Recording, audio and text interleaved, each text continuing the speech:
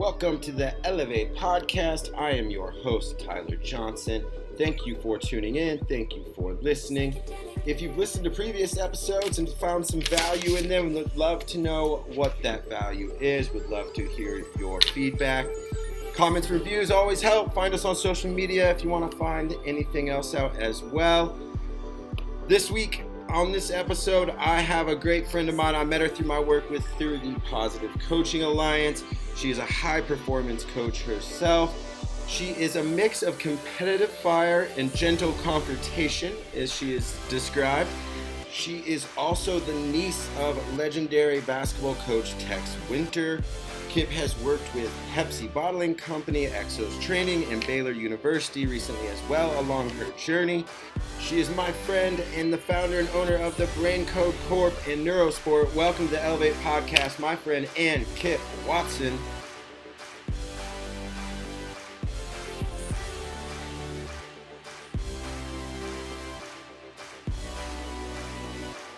Tell us a little bit about what you have going on with Brain Code and Brain Code Corp and what you do there. Well, Brain Code Corp is more of my executive high performance coaching side of what I do. And then Neurosport is the sports psychology side of what I do. I use the same process of individual assessment because I'm assessing your intangibles, the things we can't see, Right. but the things that affect, the way we think, the way we feel, and what we do. So whether you're going down Brain Code as an executive or Neurosport as an athlete, it really is a way of assessing those intangible things using some neuroscience. I utilize the Myers-Briggs type indicator and then my own personal set of questions that I've, after 20 plus years of doing this, that I use to really evaluate somebody. And then we have a very clear roadmap of what your strengths and weaknesses are. And especially as an athlete, this is really important. You'll know exactly where those strengths and weaknesses are physically and mentally, given your brain code, given your goals, given like in a sport like football, it is position dependent. I know that a brain code that works on the offensive line, the best brain code for that, very different than the one that works as a DB or a linebacker, right? They require different mental strengths or mental muscles. Right. If that makes sense. Totally. As a defensive back, I get that. Yes, me too. Me too. The best thing that taught me was, get over it. Right. Well, yeah, when we screw up, everybody sees it, right? Yeah. When we miss, right, everybody knows. Yeah. You'd see that when a wide receiver would become a DB and just that like shift a little bit sometimes, like a new role. But I know along your journey as an athlete, a parent to athletes, you've had some great coaches. Was there a coach along your journey that kind of elevated you more than others along that journey?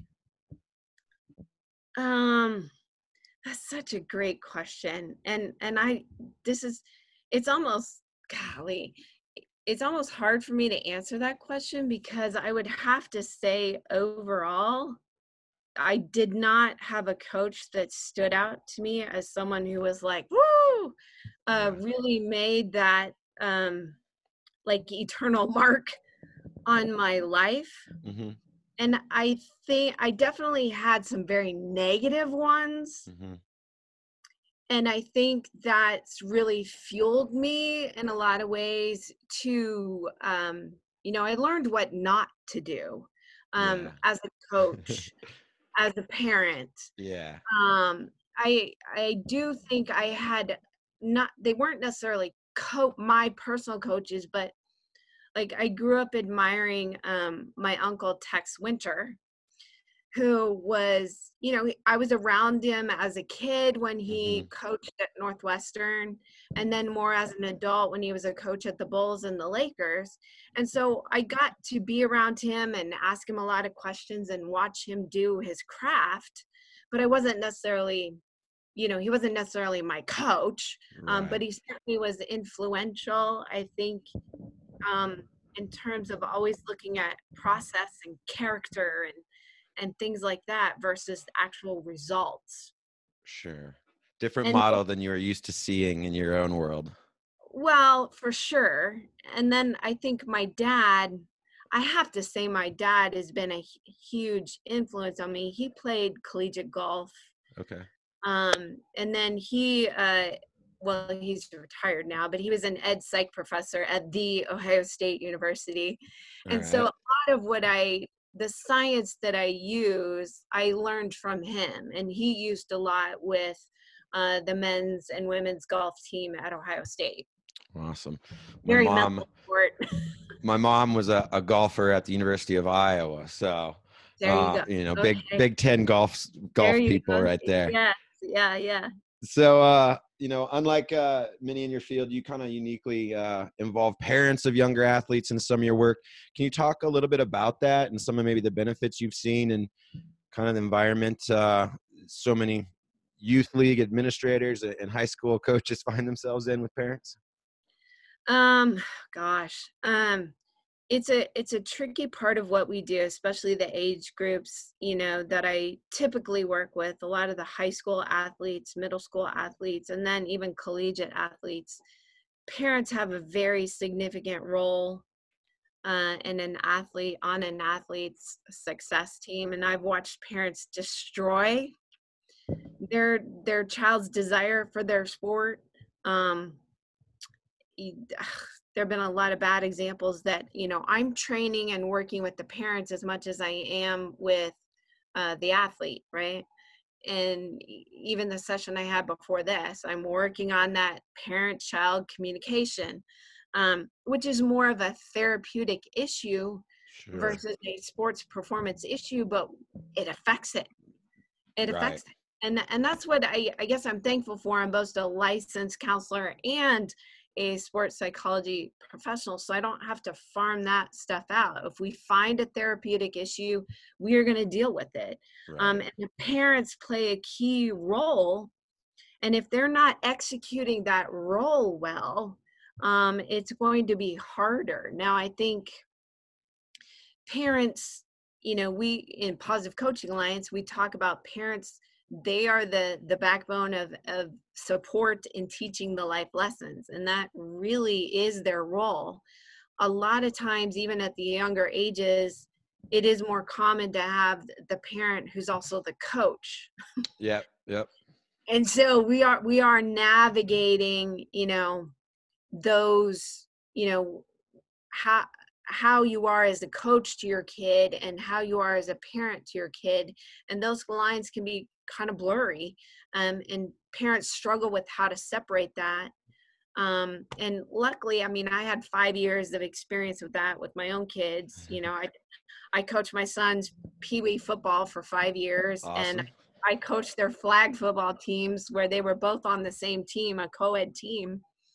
And so, I think, again, I've been able to speak to parents because I've been in that role at the same time, and they seem at least more willing to hear from me. But communication skills are really probably 100% of the time something we work on. Right on. Um, Alongside with kind of the support of the parents, um, that is so important as kids kind of just grow through those teenage years, especially as athletes. What's maybe one of the things that sticks out to you the most that you see student athletes struggling with? The number one issue, and this comes from surveying my clients, the Yeah, number one issue is confidence. confidence. That's the reason why they come, is confidence. And I think there's a lot of misunderstanding of what confidence is and what Yeah, it isn't. yeah. Um, Where it comes I think from. where it comes from, yeah, for sure. And so, you know, that's a big one. There's so many people that still believe confidence is a feeling. And I think we say that, like, I just don't feel confident. And I'm like, well, good, because it's not a feeling, Yeah. It's a belief you have. And so that's probably a big one. Obviously, anxiety, and that's Yeah. really shot higher with what's happening around the Yeah. world.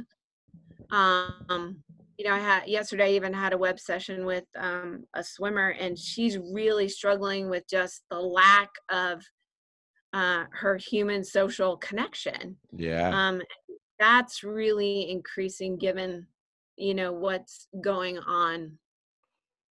Lack of faith, understanding spirituality and its Yeah. connection For to sure. identity.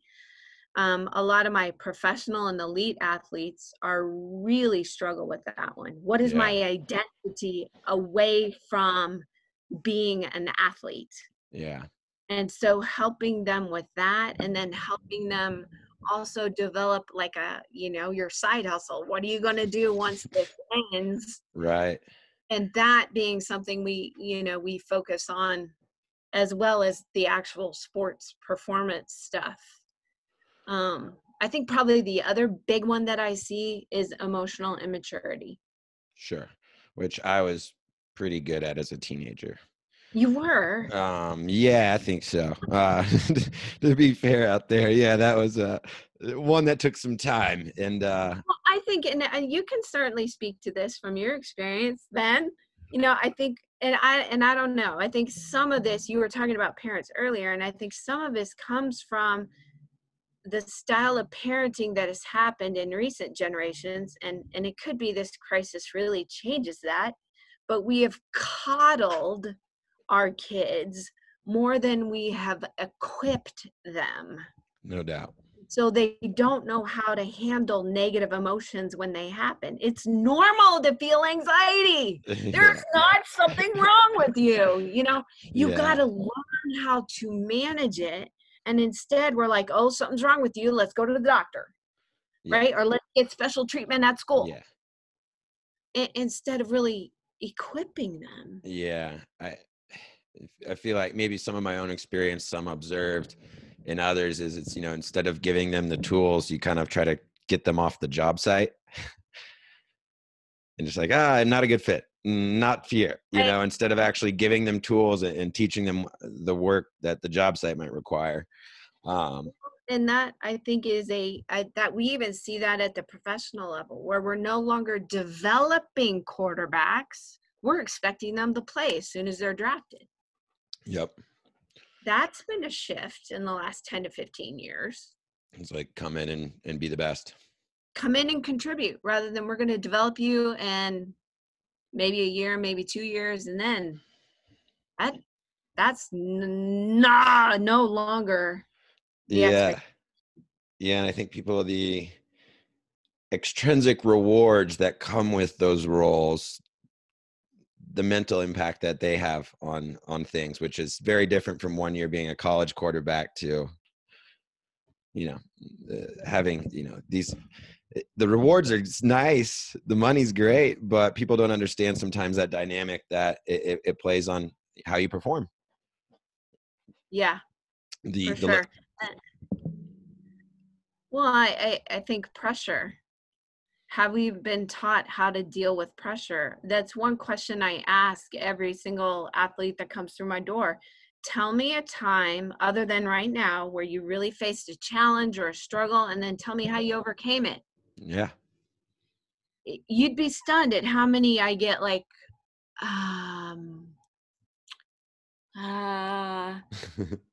right? Our kids are not struggling. And then when they face something small, they don't even know how to handle that, Yeah. much less the pressure, yes, of being a college athlete and then turning professional.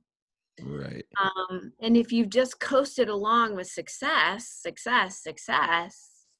that does create stress too. There's a lot of people, and I experienced this. I had incredible success the first year I competed as a gymnast. And then I'm voted into the Hall of Fame of my gym. And it's like, I didn't realize at 11 years old what kind of pressure that put on my psyche to maintain a certain level of success. Yeah.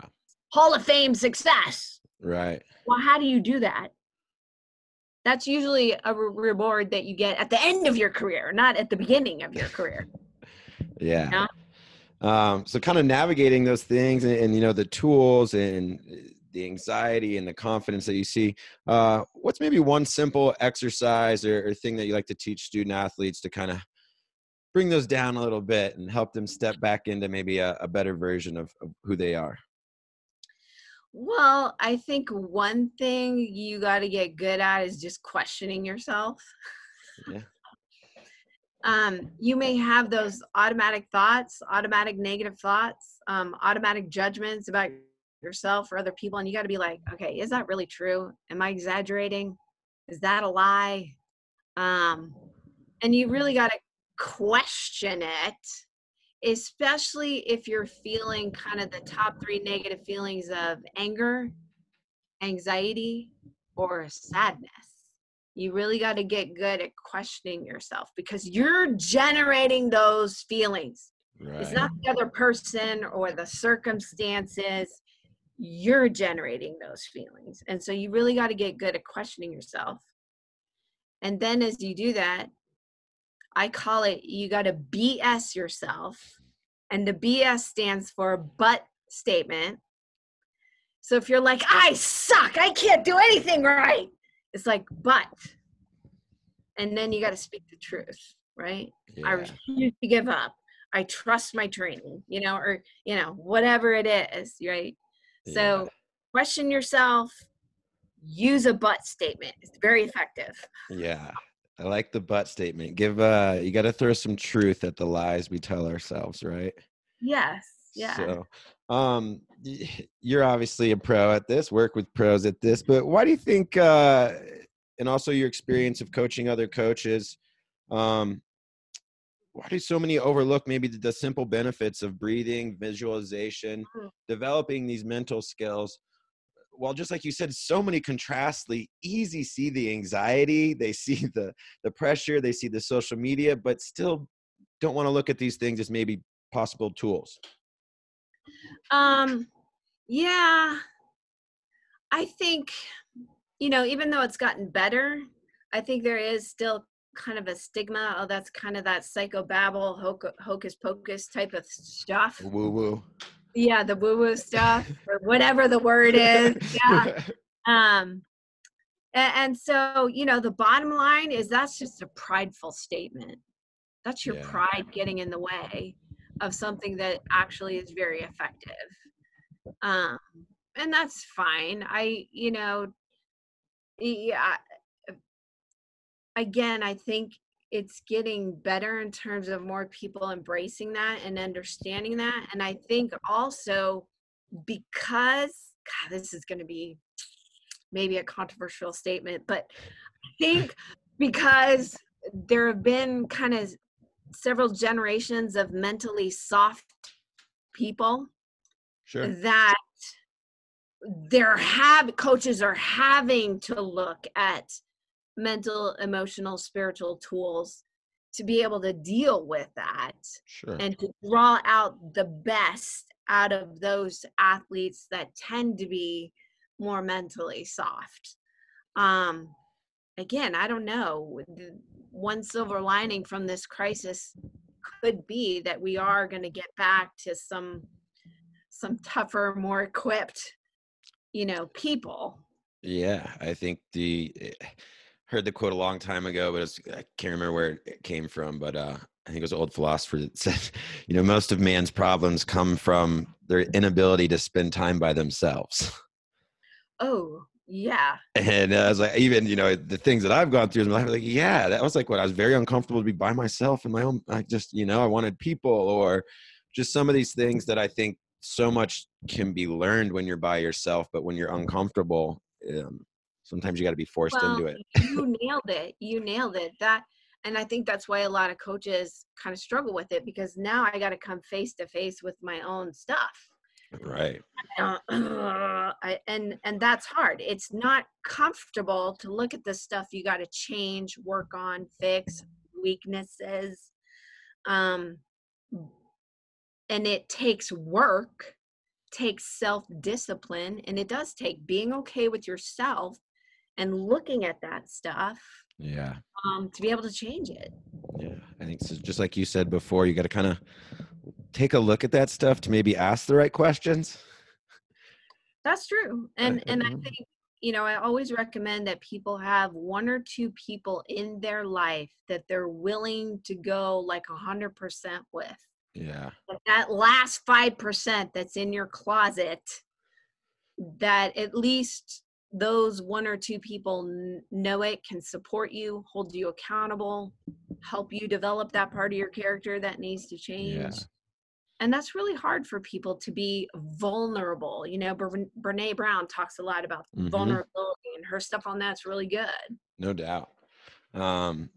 So kind of vulnerability, going back to looking back when you were a 16-year-old. If you time traveled in the DeLorean, from Yes.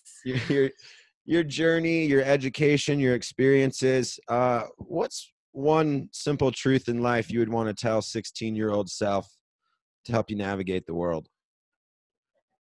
Well, I think something I said earlier, actually, that confidence isn't a feeling. Yeah. I think if I had known that at 16, my gymnastics career would have looked and ended a lot different. I don't know that I would have been so worried about maintaining a certain level of performance success. I would just go out there and do it because it was fun, because I loved it, because I could be with my friends, and, just the challenge of just challenging myself and doing hard things. And I guess closely tied to that, again, we kind of talked about it before, just that my identity is bigger than the roles I have.